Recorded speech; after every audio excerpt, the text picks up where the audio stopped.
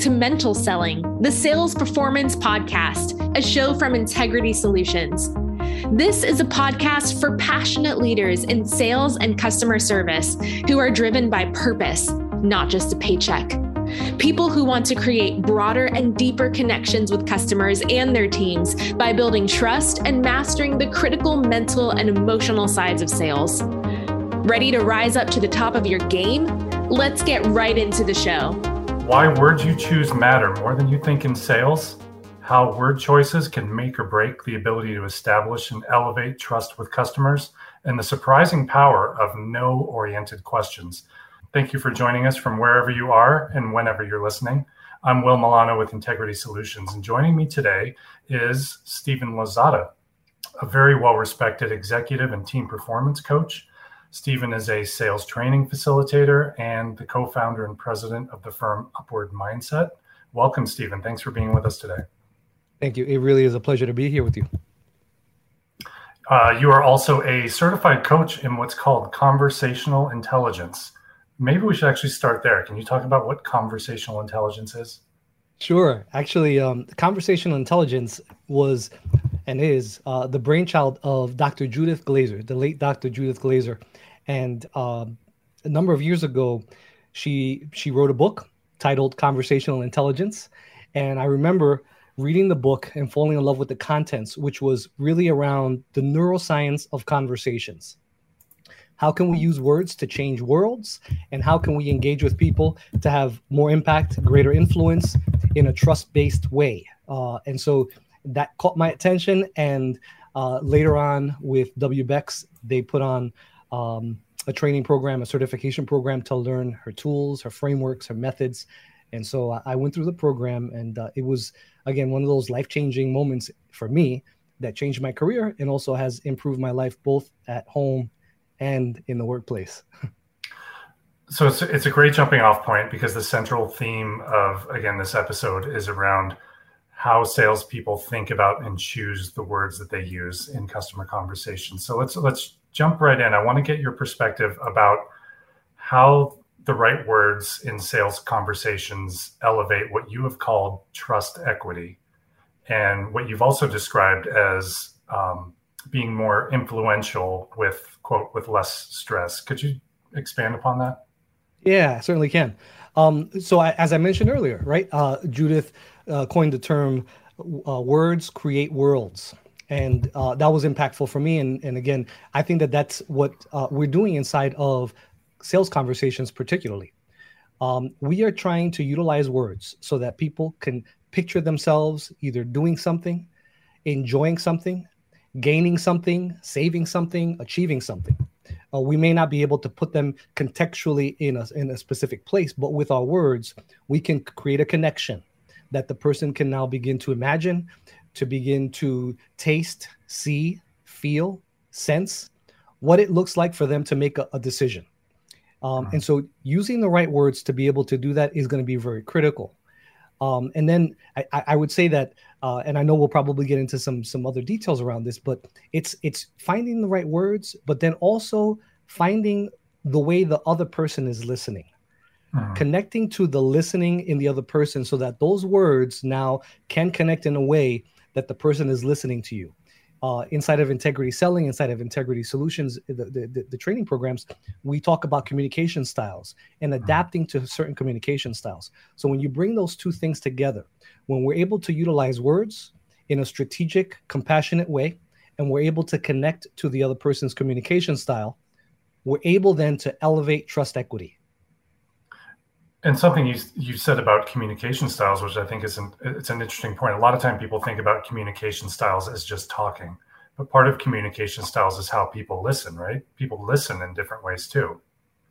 Absolutely. And that's a big part of one of my specialties and concentrations as a professional certified coach is in ontological coaching. And ontology is the way of being.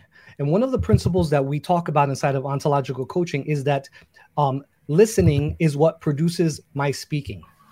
So if I'm really connecting with you, I am trying to find out how is it that Will is listening to me? What is Will listening for? And as I become attentive to that and I connect with that, then that informs what I say. the speed at which I say it, the words that I use to color a point, for instance, or the emphasis that I'll make. Is Will listening to me and looking for facts and data? Is he thinking in a logical framework? Or is Will thinking and listening for emotional connecting words, feeling words? And how can I then adapt to your listening so that I then can become a better speaker? And that really is around, again, conversational intelligence and really creating a space so that we can elevate trust continually. Every interaction, we should be seeking to elevate trust in some way. And that's one way of doing it, is through intelligent conversations. Do you think salespeople give enough weight to thinking about these things ahead of time as part of their pre-call planning, or is this something that they tend to gloss over and try to wing it? You know, this is a great question. So I'm also a sales professional. I spent many years selling products and services. Now I've moved into as a solopreneur. I offer my coaching services. And one of the things that I noticed based on my previous experiences and what I've noticed with other folks who I coach is that we depend a lot on our ability, our charisma, to be present in the moment. I'm a jazz musician. And so I learned improvisation early on in my life. And it feels like the improvisation of music had then translated into the improvisation in conversations. It could be a performance conversation. It could be a sales conversation, right? Manager to employee, or a salesperson to a client. And a lot of times we may depend a lot on our ability to dance in the moment and improvise. And what I'm talking more about these days is, how can we better plan for these things? How can we better think about, what is it that I want to do? What do I want to accomplish with the person in front of me? What do I want them to feel as they're having a conversation with me? And what's the call to action that I'd like for them to accept at the end of our conversation? To be able to think about it, to frame it, to picture it. And then once we've designed that path, we can then walk the path. The improvisation doesn't allow us to do that. The improvisation is essentially forcing us to be present and in the moment, which I believe we always should be. However, it also facilitates us moving in directions that neither of us wanted to go in, chasing rabbits down holes we never intended to go down. Right. And instead of being strategic to get to an outcome, we're just having a conversation. And it might not be a sales conversation. It might not be even a really valuable conversation. It was just a courteous discussion and an exchange of ideas that has impacted neither of us. We just spent some time throwing around ideas. So planning is, go ahead. I was going to say, and certainly part of it has to be the salesperson has to have a level of adaptability and flexibility, because the type of conversation and communication you're talking about, when they actually get into the dialogue with the customer, it might be different for them what he or she was expecting, right? So they need to be able to pivot in the moment. Absolutely. And so with that said, and I love how you brought that out, and I'm going to now tag the jazz improvisation side of this thing as well to bring this together. I have a chord structure when I'm improvising, right? I have a structure, and I know that I can design and do what I want to do in the moment because I already have mastered the chord structure. I know that after this B flat 7, I'm going to come down to a C, and I know what I can do, and I can take various progressions and notes that I can play, rhythms I can play, because I know and I'm familiar with the structure. I've sat down and I've looked at the 12 bars, and I see where I'm going with this.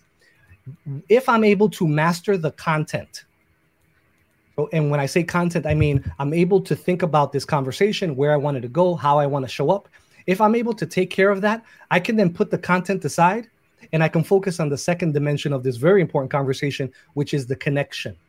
I would actually say that the connection is the most important part of the sales conversation. Right. How can I connect with you emotionally, intellectually, so that then we can move in the direction that is in your best interest, which is another conversation.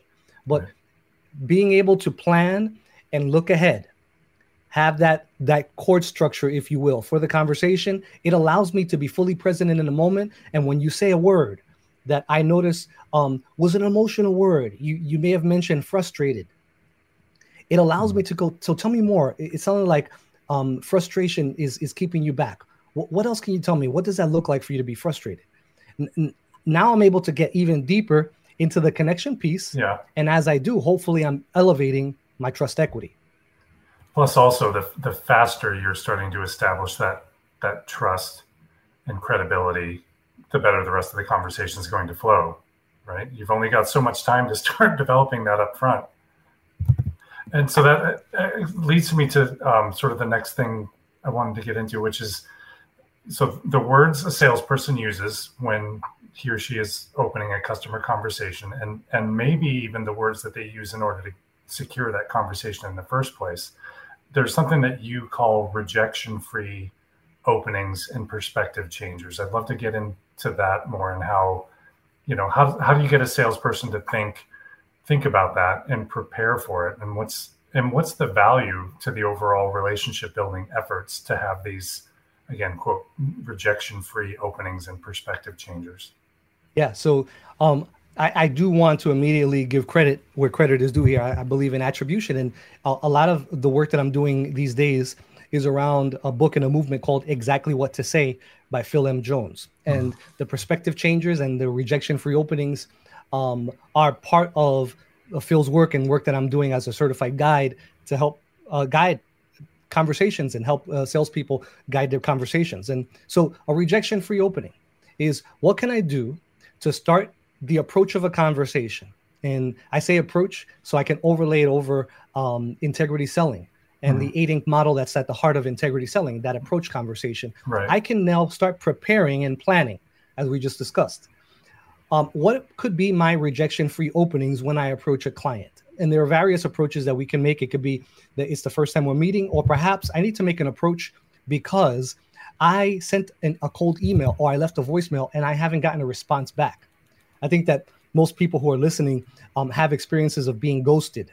Yeah. Right. And so I'll share one of these sets of what we call magic words as a rejection-free opening. We could say something like, I'm guessing you haven't gotten round to, whatever it is. Right. So just by doing that, we're making an assumption that, hey, you are busy and you probably had the intent of doing it. And it allows me to begin a conversation that otherwise I wouldn't know how to begin. And because I don't know how to begin I don't have it. Right. And so the rejection-free opening is, hey, most people won't have a conversation, or salespeople may not ask for a sale or start the conversation because of fear of rejection, of getting a no. Yeah. But with preparing and having these, magic words that we call them inside of Exactly What to Say is, I'm guessing you haven't gotten around to. It's a good way for you to then continue the conversation, stay in the moment, and then hopefully have a valuable exchange with your client. And that fear of rejection is what we see over and over again, is at the heart of when those, really good questions don't get asked, right? It's all about that, trying to self-preserve and not get rejected. Yeah, absolutely. So this gives you a way, and inside of the material, the work that we do, and is Exactly What to Say, we have a number of phrases and conversational prompts that can be used to start that conversation in a rejection-free way. And the other one that you mentioned, which I think is also very powerful, is perspective changers. Yeah. What can I do? What can I do? How can I stay in the conversation with someone who has already, in their mind and in the conversation, made up their mind? They're fully convinced that this is the direction that they may want to go down. And I worked with internal consultants and external consultants and having this conversation, particularly because a lot of clients will already have made up their mind. They went and got the information, and so their decision may not be in our best interest for the value that we want to provide. One of the things we could do is safely introduce an alternative perspective, which is why we call it a perspective changer. I may ask you, so it sounds like you're really certain about, let's say you're going to buy a car, right? So yeah. Will, you're going to buy a car. You've done your research. You already know what type of vehicle you want to buy. All is well. You even selected the color. You wanted a black car. You like the black on black. It's really elegant, sophisticated looking. And so you come in and you come fully convinced that you want the black car. I may know, well, you know what? Will may not want to maintain a black car. It shows a lot of dust, a lot of dirt. It takes a lot of washing, all of that kind of stuff. So I may want to introduce a perspective changer, and I'll start it out with the following words. Will, what do you know about? What do you know about the effort that it takes to maintain a black car? What do you know about the recent change in the regulation that now can impact what happens tomorrow once you've made your decision?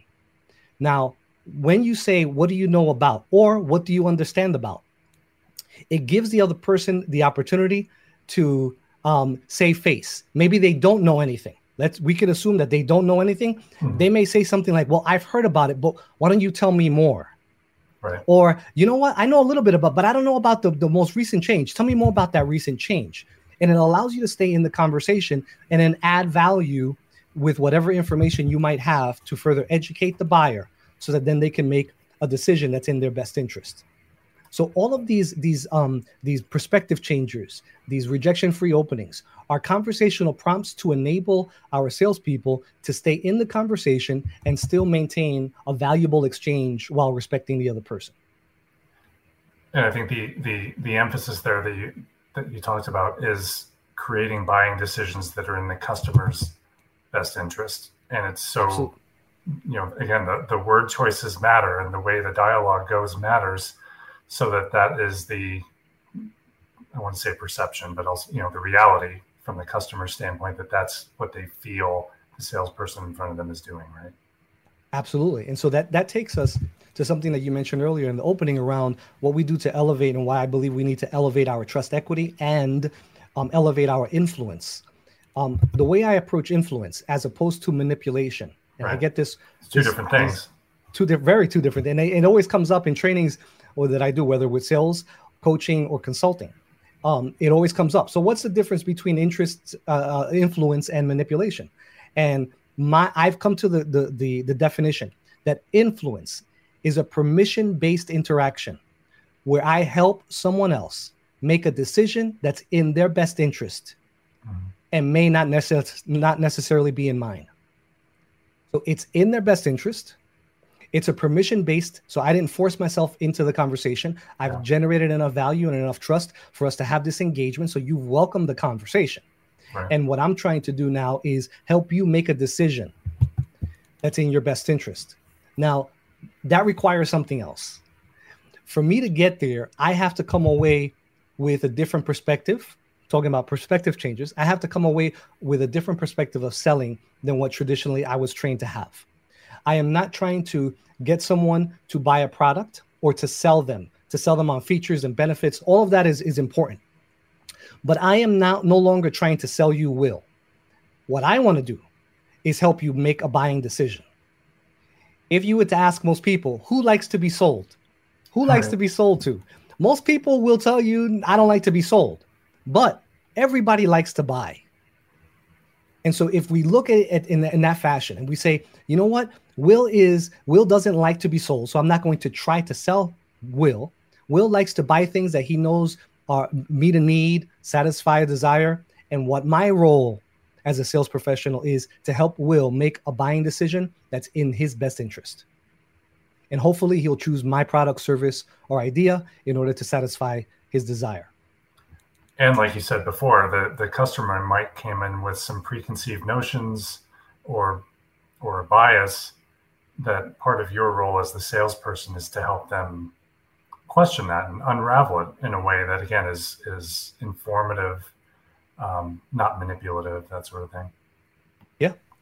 And being in the moment for that kind of stuff is going to be important. Let's say, for instance, I can anticipate that the client is going to reject an offer that I'm making. I can already see it. I see the buying signals of it. Yeah. I may come up with one of these magic words from exactly what to say, and I may say something like, Will, before you make up your mind, would it be helpful if I, and then present something there? Again, because I've mastered my content, my role in the sales conversation is now going to be to master the connection, to follow the cues, to be fully present, to understand how is it that Will is listening, and be able to then supplement or meet you at your listening.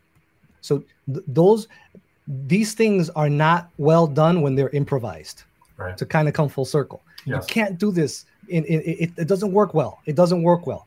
We need to plan for it. We need to prepare ourselves, and we need to be in the moment so that when the moment is right and the lights are turned on, I can go ahead and present my case in a compassionate way. And conversely, they also can't be scripted, right? Because you can't just be bulldozing ahead with, well, I'm going to say this because I got to get this in about the great feature and benefit here about what the product or the service, whatever it may be, no matter what the customer or prospect has been saying. Yeah, absolutely. You bring up another great point. This comes up in a lot of the trainings that we do. Recently, I was with a client with Integrity Selling, and they were saying, we like this program because it's not a script. We went through a couple of programs that gave us, word for word scripts, and we just didn't like it. It felt robotic and inauthentic. And that brings us to the point around this is that what we're preparing for are to listen for certain cues. We're preparing for what are some of the words that I can use to start the conversation. And even still, I'll say this, that we could probably script something. But just because it's scripted doesn't mean it's inauthentic. And I think that there's a distinction there that we need to start to explore a little more, because we'll get a lot of pushback around that in certain trainings. Well, I don't want to actually write down my opening statement, for instance, or my declaration of intent for this conversation because it feels robotic. It feels fake. I need to do this off the cuff. And it brings me to an old story. A friend of mine who back when I was younger, it was WWF and wrestling was a big thing. I think Stone Cold Steve Austin was the kind of the big star those years. Yeah, I remember. And and I remember having a conversation with a diehard WWF fan who was a friend of mine.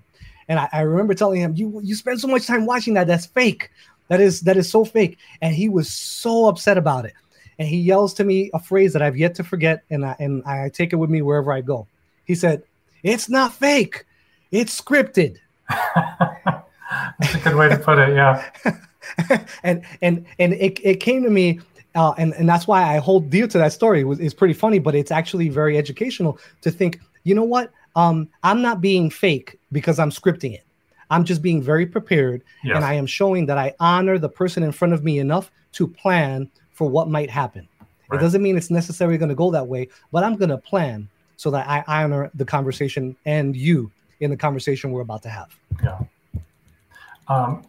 A related thing I wanted to ask you about, and you touched on it in your previous answer here, is around virtual selling and when salespeople are on Zoom versus across the table from someone. So how is that, I don't want to say new reality, it's now been going on extensively for well over 2 years, but how has the drastic shift more to virtual selling impacted this idea for salespeople? Because you're less able to cue in on somebody's body language. They're, oftentimes that initial conversation, if it's on Zoom, is you have less time for it than an opening discovery conversation that maybe you would have had in person.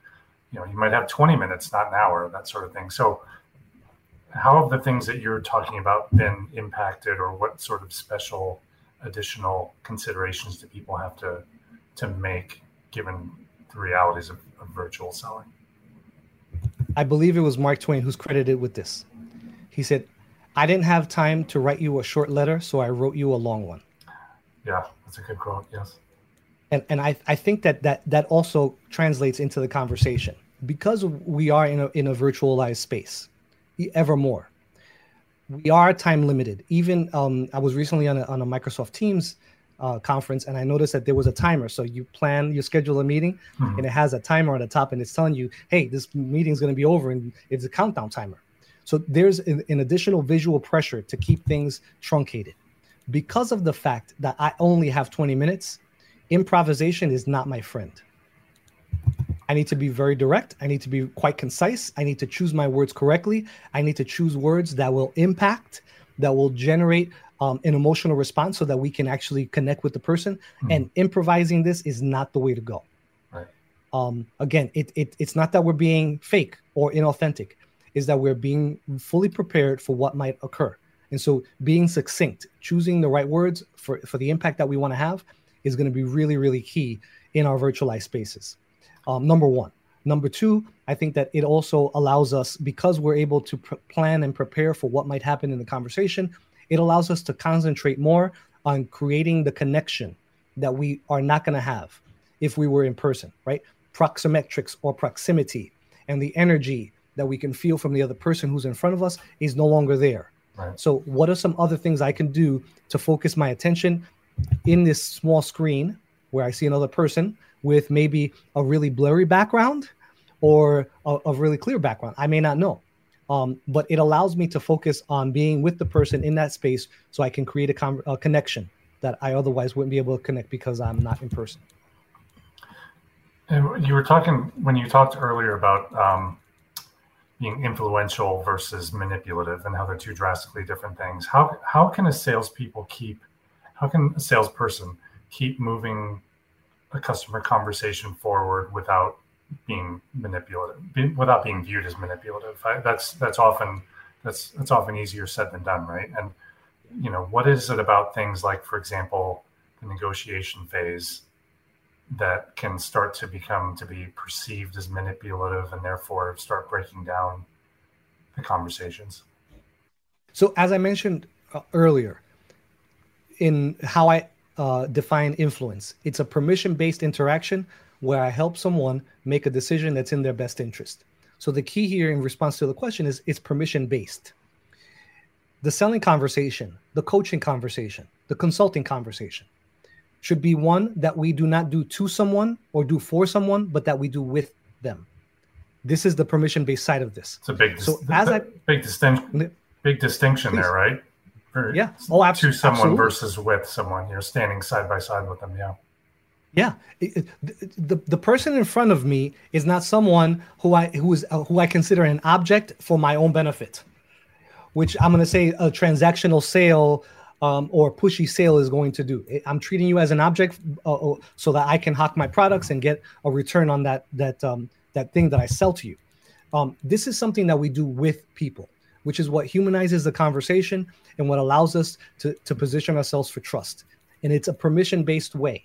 So if I'm going to go back to preparing my opening statement in the next 20 minutes, I'd like to discuss how some of the challenges you're having and what might be some of the solutions that may be available for you to find satisfaction in that. The permission-based side of this is ending my statement with a question to the person in front of me.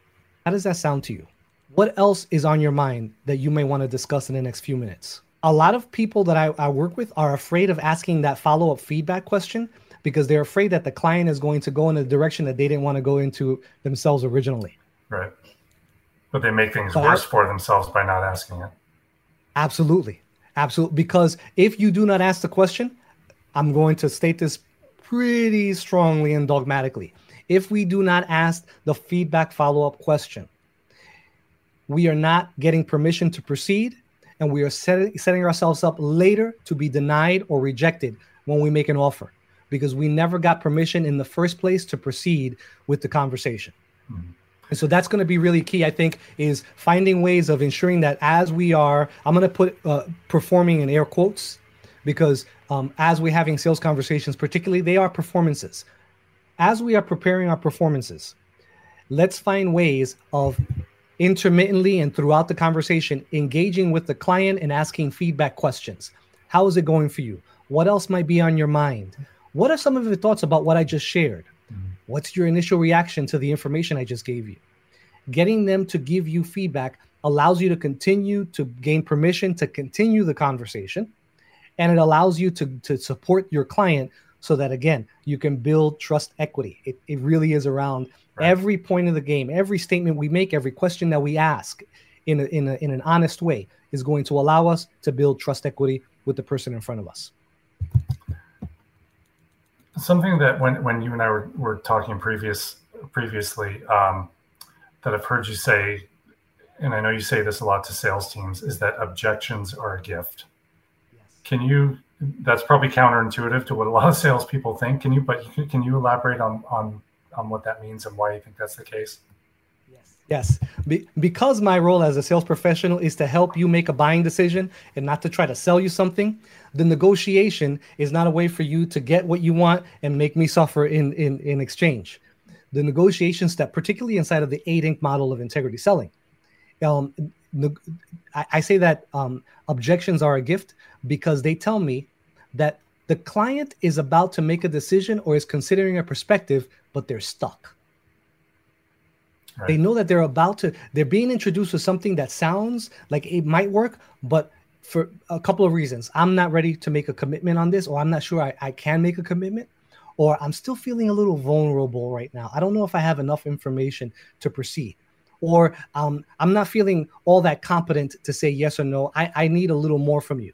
Generally, the objection is going to be a gift because they're telling you, I'm still in the conversation, but I need more.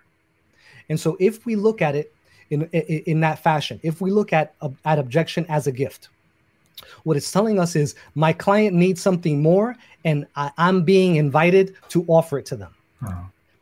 If they need a little more proof about the claim that I made that this product can last can work for 20,000 hours without needing any maintenance repair, that's a big claim. They may want more proof. So they go, I'm not sure that you're as good as the last. I don't think that your devices can do this. Well, right. That's a gift because I have them thinking about what it looks like for them to utilize my product. Now, what is it that I can do to address the need that you've just given to me? Right. And there's a model inside of integrity selling. There's a model that they call the ACR to be able to do that. But as soon as we start to look at people pushing back at us as a gift, it'll allow us to come next side by side with the partner, right? I can stand side by side with this prospect or this client, and we can look at the issue together instead of me looking like I'm the issue to the client. No, I'm going to position myself. I go, so what can we do to overcome that right now? What information might we discuss right now in order to address what you just presented? Well, I'd like to see white papers. I'd like to see this. Guess what? It's a gift because they told you what they wanted. Right. They're pinpointing for you where you need to help fill in any remaining gaps. Absolutely. And so if we're able to do that, they're going to give us the answers for what it is that they need in order to make a buying decision. I don't have to find ways of trying to push or convince them. And this requires, once we do this, once we start to look at the negotiation phase of our sales conversations and objections as gifts, it removes the adversarial nature of traditional negotiation. Right. No longer am I trying to get you to pay the highest price, and you're not trying to get me to sell you at the lowest price. That's not what we're doing here. Because when there is no trust in the negotiation, what we're going to end up doing is bargaining. Bargaining is not negotiation.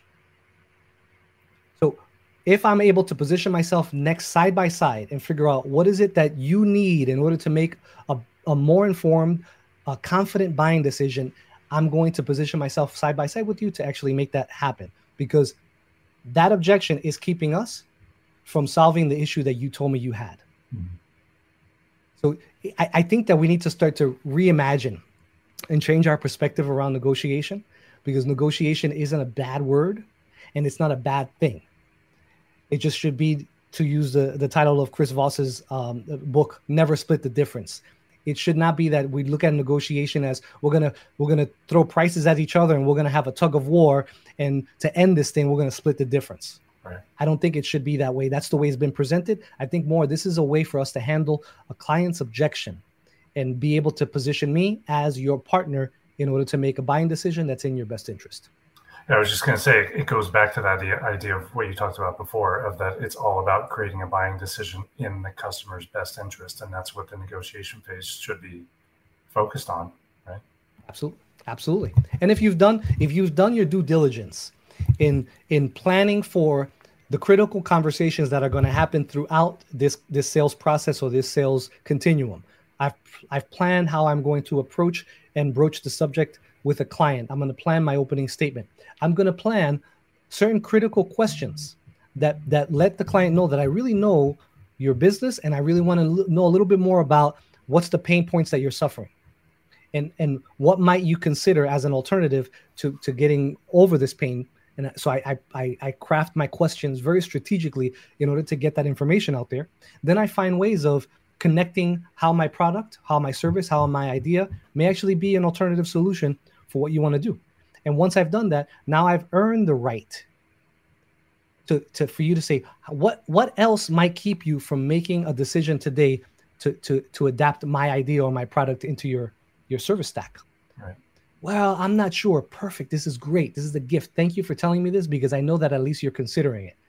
And so I'm going to position myself here now in the conversation to help you, support you. Because then if the concern during negotiation is around, they want more clarity around like risk mitigation, right? Risk mitigation is a huge part of a lot of buying cycles. Again, they're telling you exactly where they need more clarity from you. They're not shutting you down. They're just telling you where they need more. Absolutely. And so if we are able to think about this in positive terms and stay away from what we're calling the amygdala hijack, staying in the amygdala and trying to figure out fight or flight as soon as an objection comes to us, and even a rejection comes to us in the form of a no. If we're able to stay outside of the amygdala and stay a little more in the executive mind, the prefrontal cortex, right? And find ways of asking some really powerful questions to really understand what's behind you saying you have this objection. What makes you say that is a great question. Versus, why are you saying that? Which can be a little combative. The word why can be a little combative. And this is getting to why I say that our words have to be really well structured. I may not want to ask you why, because it's too direct, but I may ask you, what makes you say that? Mm-hmm. What's driving that decision right now? I'm still getting to the heart of the matter, which is the reason why. Right. But I'm doing it please. It's that idea, like you said, you're getting to the heart of the matter. The whole idea is that, again, you're doing a side-by-side journey with somebody to get them where they want to be. It's you also talked with me before we started about what you call the power of no-oriented questions. What does that look like, and what does that provide a salesperson in regards to understanding customer needs and building trust, equity, and all of it? Yeah. So I've been influenced quite a bit around this concept of no by Jim Camp, a famous negotiator. He wrote a book called Start with No, and he was actually the influence, or one of the influencers of Chris Voss's New York Times bestseller, Never Split the Difference. And one of the things that I've taken from that is that in a lot of traditional sales conversations, let's say even telemarketing to a great extent, we were trained to get people to say no, yes, as often as possible, because that positive yes and getting them to shake their heads is going to lead to an affirmative signing on the dotted line or hitting add to cart and buy now, right? So we were trained to get people to do that. And my contention here is that most people know that we're doing that as salespeople. I recently had someone come into my home. I invited them into my home, actually. I was considering some updates in solar panels. Mm-hmm. And he was shrewd enough to ask me, so what do you do for a living? And I told him, well, I'm an executive coach and I train sales professionals. And I said, I'm going to tell you immediately, I'm not going to make a buying decision today. I've invited you into my home because I need more information. I want to make a well-informed, education-based decision around this. So he says, oh, that's great. He says, listen, I really love your feedback on how I do, once we're finished with the conversation. And so, all right, perfect. And he begins with his litany of questions, and every one of them was a yes-oriented question. Do you want to save money? Yes. Do you want to save the environment? Yes. Do you want to have build more equity in your home? Yes. Every one of them was a yes-oriented question. Yeah. And I felt like he was doing something to me, because if I didn't say yes, I'd be a liar. Right. But it feels like he's just pulling you down a path versus opening up possibilities. Yeah. So what's going to end up happening in my mind is I've said all of these yeses and I've nodded my head in affirmation. He goes, so it makes sense for you to make this purchase today, right? What can I do? What can I say there? I'm going to say no, but hold on a minute. Did you not just say yes to everything I just asked you? Now you've put me in a position to defend my character. And particularly in the American culture, the one thing that we don't want to look as or appear to be are hypocrites. That's a smack in the face. Nobody wants to be called a hypocrite. And so one of the things that I learned from Jim Camp, and I started to introduce it into my talks and in my training, is that there should be an interaction so that it doesn't feel like you're doing something to me, but with me, that have no oriented questions. So instead of saying, do you want to save money on your utility bill? Yes. I may say, are you paying a fair price for your utilities? Do you feel like you're paying a fair price for your utility?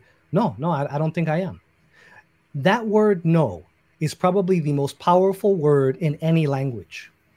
Right. Because as long as I'm saying no, I feel like I'm in control. I feel like I'm still influencing what's happening in front of me. And that's exactly what we want in the sales conversation.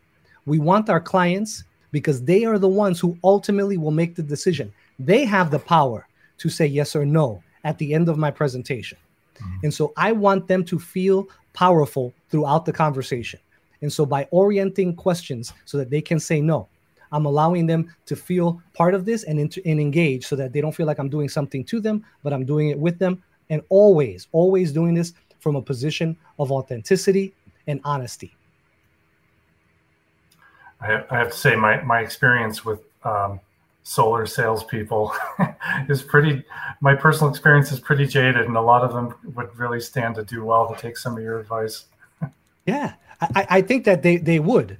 And even in the conversation, let's go back to what we were talking about earlier in terms of you buying a new car, Will. All right. Right. You've got a new car. You bought the new car. I was your salesperson. You came in, and I already knew that you found all the information you wanted to find online. You've come prepared. You want what my role is to take you on that test drive, and then to be a go between the finance manager and you as he marks up or she marks up the document with their red Sharpie. I don't know if you've ever had that experience. Yeah. Oh yeah. So that I know that's my role. So as we're going through this, we went on our test drive. You loved the vehicle. I was noticing that you were enjoying it, but you were trying to hide it because you didn't want to show me that you really like this car. As you're sinking into the leather of that vehicle, and you feel the torque of that car just pulling you into the car, and you go over a bump and you barely feel it. The suspension is nice and soft, and you're enjoying this, and I can notice it, but I'm not going to call it out. I'm letting you have your moment. And when we get back to the dealership, we agree on the price and everything is good.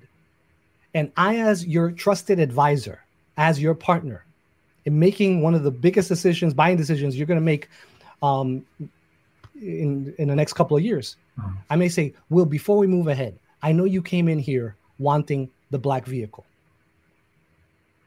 Do you have any concerns about the maintenance of that black vehicle? Now, as a sales manager, I may not tell my people, hey, you don't want to slow the sale down, because if they're ready to go, sign on the dotted line. Right? Just get them to sign on the dotted line. But I'm not just trying to sell you something. I want to help you make the best buying decision that's in your best interest. And I want to position myself as your partner. So I may ask, you have any concerns about the car being black and the maintenance that it takes? Well, actually, I thought about it. I appreciate you bringing it up, Stephen. Well, you're welcome. He says, you know what? I've got 2 kids. They've agreed that if I bought this car, they would wash it every week. I think I'm good. Perfect. Will, do you have any other concerns before we move forward? No, I think we're good. And just that sort of not subtle, but just taking the time to do that, even though, like you said, you might be on the precipice of closing that deal, goes so much further in building that trust equity. And maybe what you're developing there is not only that sale, but you're developing a repeat customer at that point too. Absolutely. My reason for being in this profession is to add value to people's lives. And I want you to make the best buying decision in your best interest. If it means that my product or service is not for you, it's okay. I'm okay with that, because if you bought my product, I would probably be doing you a disservice. Yeah. And that's not good for me. Mm-hmm. Let's get back to when you were talking about the solar example. It prompted the other thing I wanted to ask you. And so the person that's asking the constant yes questions, that's how he or she has been prepared, right? That's what they've been taught. Absolutely. What is it about sales training and coaching that falls short when it comes to all these things that we're discussing about, whether, conversational intelligence and word choices and all of those things, what do companies developing salespeople need to do better to get them in tune with these things and get them bought into it? I think that we need to change our definition of customer. We've gone through an evolution of moving away from product-based selling to customer-based selling. And I think that was a powerful evolution, and we're making great strides there. However, I think that there's one level deeper that we have to get to. There's a distinction. And again, words matter, right? Which is kind of why I'm talking about this. There's a distinction between a customer and a client. And it's beyond just the client as the person who's actually inside of my CRM and they've bought product and they historically buy product. It's beyond that. It goes to the heart of the humanizing of the word client, which means to care about and care for somebody. Both of those need to be combined in how we approach people, particularly as sales professionals. The reason I'm having this conversation with you in terms of inviting you to make a purchase decision or a buying decision to satisfy this need or resolve this problem is because I care about you and I care for you. And if we're able to start to introduce that concept a little more inside of our selling programs, inside of training, and inside of organizations at the front line, that the reason I am making this phone call is because I care about and care for you, the conversation is going to go a lot better than otherwise, because we are actually doing something in the service of somebody else, which then takes me to a final point on the question and the thought, is that one of the things that we found in surveys is that most salespeople, I think it's something around 70%, don't ask for the commitment to action or the close, the call to action, or they don't ask for the sale. And that's an issue. That's an issue in and of itself.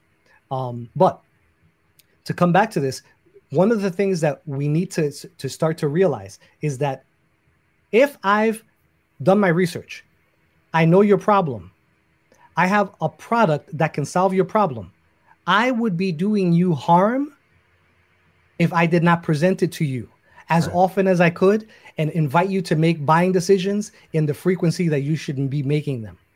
So I would be harming you if I didn't make you the offer and I didn't make the connection. If I didn't prepare for the conversation, I would do you harm because you're either going to use an inferior product, service, or an idea, or you're not going to make any change at all. And so for me, the selling profession is one that is honorable. Yeah. That is honorable. And we have, as sales professionals, we have both an ethical and moral obligation to find the right people who are in need of a product, service, or an idea that we have and present it to them as often as possible. Because if I didn't, I'd be doing them harm. It's a great way to talk about it because, like you said, it goes back to what we talked about much earlier, which is your responsibility is to help the customer or client make a decision that's in his or her best interest. And to your point just now, if you're not asking for the sale, if you're not helping them make that step, that's not in their best interest, right? And that's a mindset shift probably that a lot of salespeople need to have. It's a conversation I have quite a bit with insurance agents and insurance professionals. Is particularly the ones who are earlier in their careers.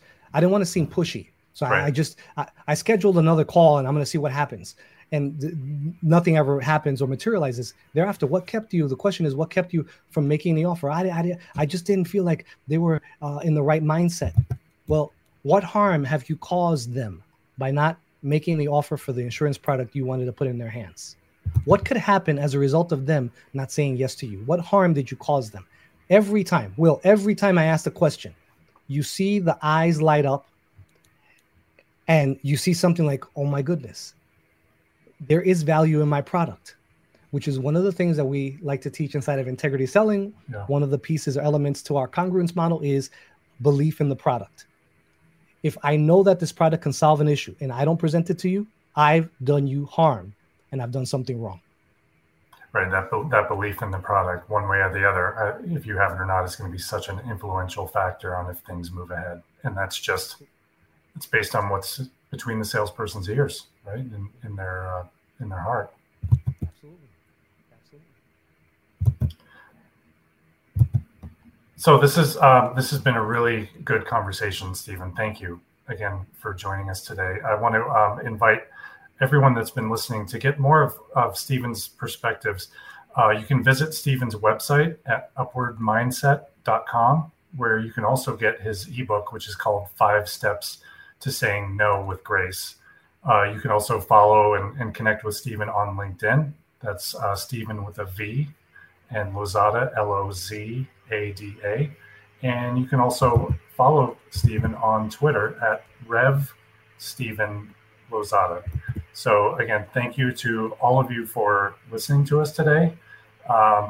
Stephen, thanks so much for joining us. You brought some really great perspectives that are just so tightly aligned with the goal of this podcast, which is shifting the mindsets and beliefs in salespeople and what's possible for them.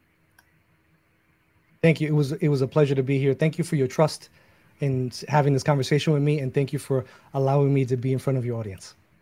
And for everybody listening, please, wherever and however you're listening to us, please subscribe so that you can be notified about future episodes. Leave us a comment or a rating. The feedback is tremendously helpful. And thank you again for joining us. And we look forward to having you join us next time. You've been listening to Mental Selling, an Integrity Solutions podcast. Stay in touch with us by subscribing to the show in your favorite podcast player and following us on LinkedIn and Twitter. Please give us a rating, leave a comment, and share episodes you love. That helps us keep empowering sales and service leaders to master the mental side of selling. Until next time, let's go out and create amazing customer experiences.